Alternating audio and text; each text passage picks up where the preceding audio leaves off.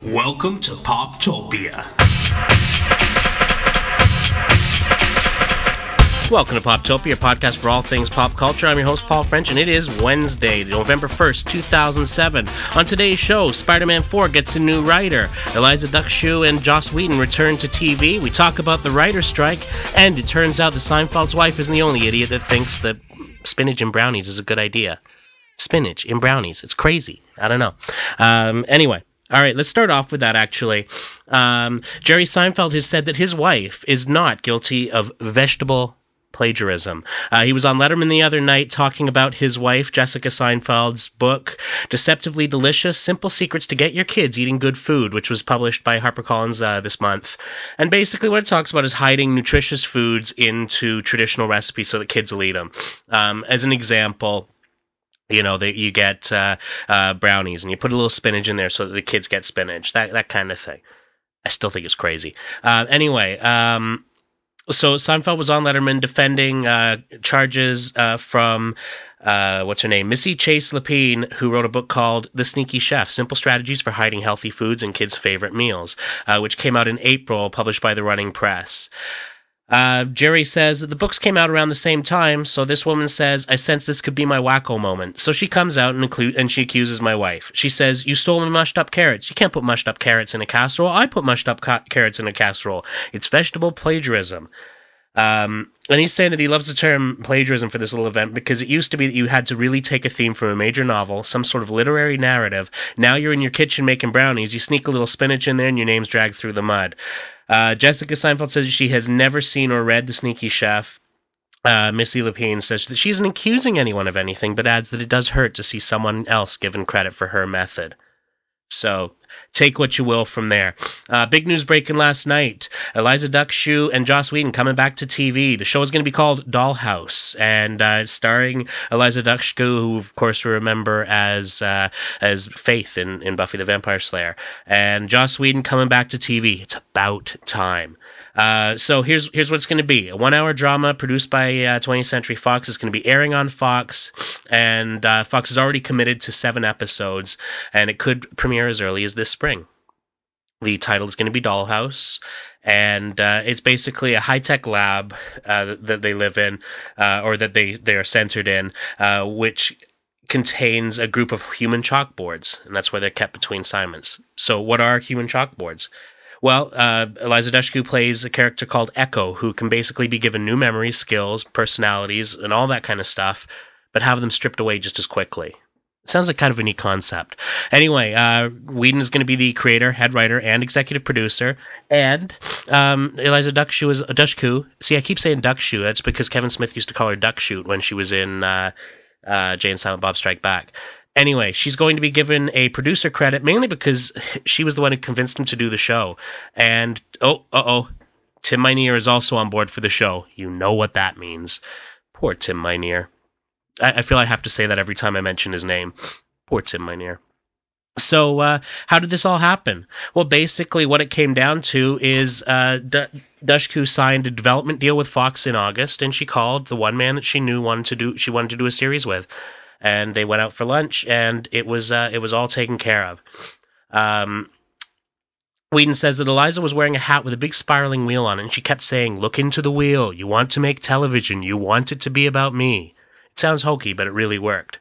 So anyway, this is pretty exciting. Whedon says that Dollhouse is a suspense drama about a girl who can have any personality except her own. So part Alias, part Quantum Leap. And she's literally changing who she is, and she gets into people's lives a little bit.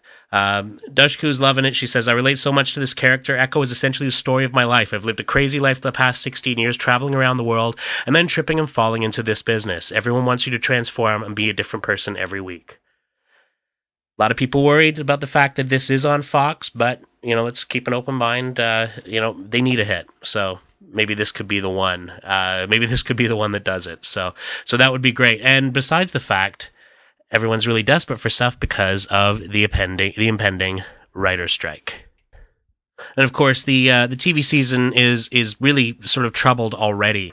Let's look at a few examples here. Even aside from the threat of the writer's strike, which basically they're gonna decide on today, sometime this evening. Let's look at it. Viva Lachlan, which was a musical whodunit from CBS, yanked after only 2 airings. I didn't even catch the second airing. Pushing Daisies, which started out getting a great welcome from critics and viewers, received a full season order from the network. Not doing quite as well afterwards. It's really, there's got to be some proof that the formula can be sustained week after week. Just like I said the other week, it's one of those things where you've got something that makes a great movie.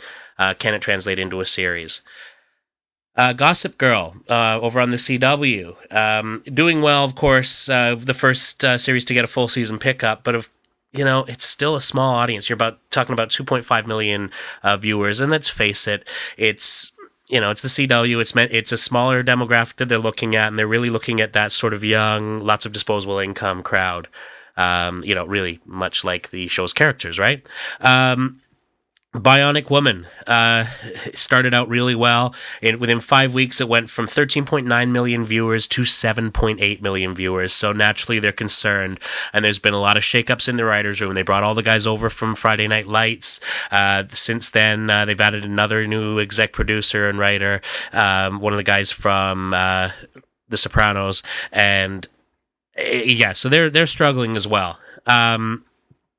ABC's Samantha Who cracked the Nielsen top 10 and nearly equaled its viewership in week 2 with 13.7 million viewers.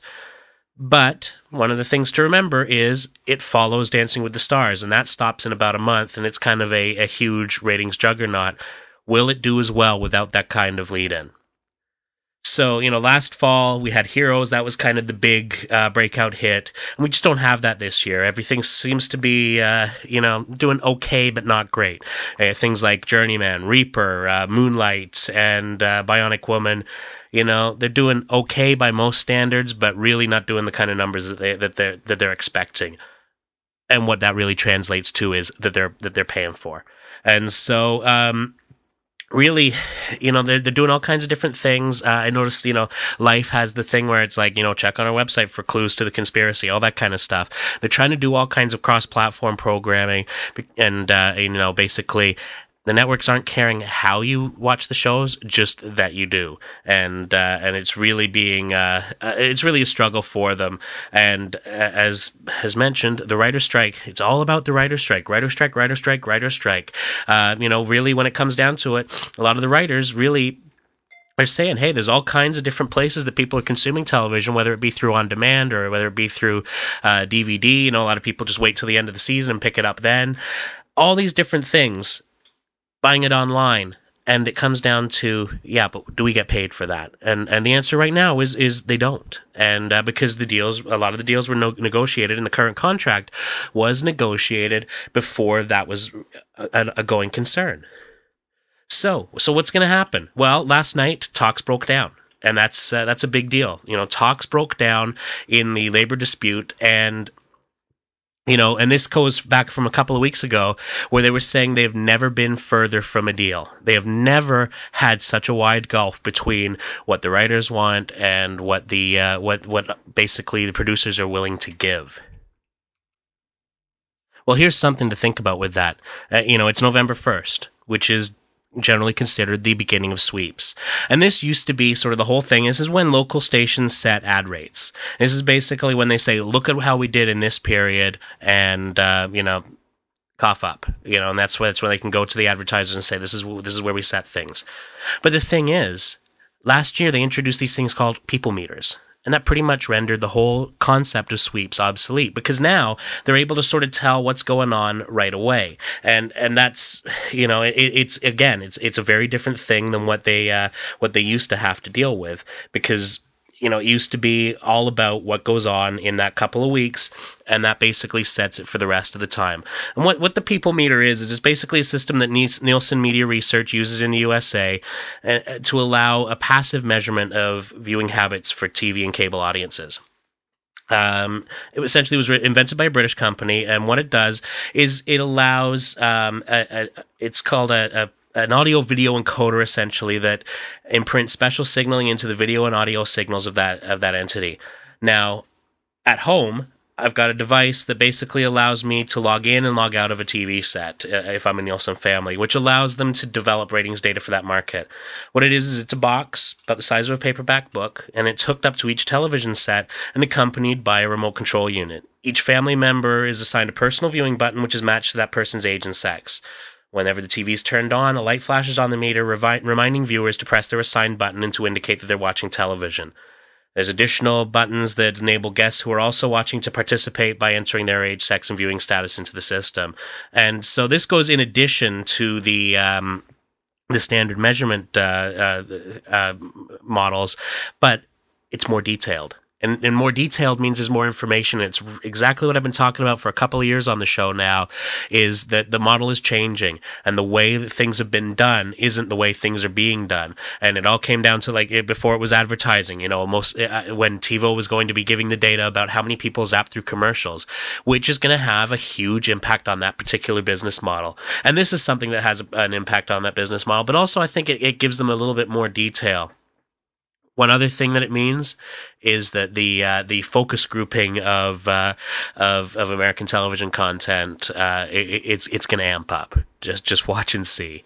And so what it comes down to is, hey, if the writers walk off the job, there's going to be trouble. And a lot of shows have been doing sort of having big writing days or writing weeks where it's basically they lock everything down. And it's like, let's get as many scripts in the can now as we can. And so they've been rushing to finish up their scripts. And so no such thing as writer's block in Hollywood over the past week.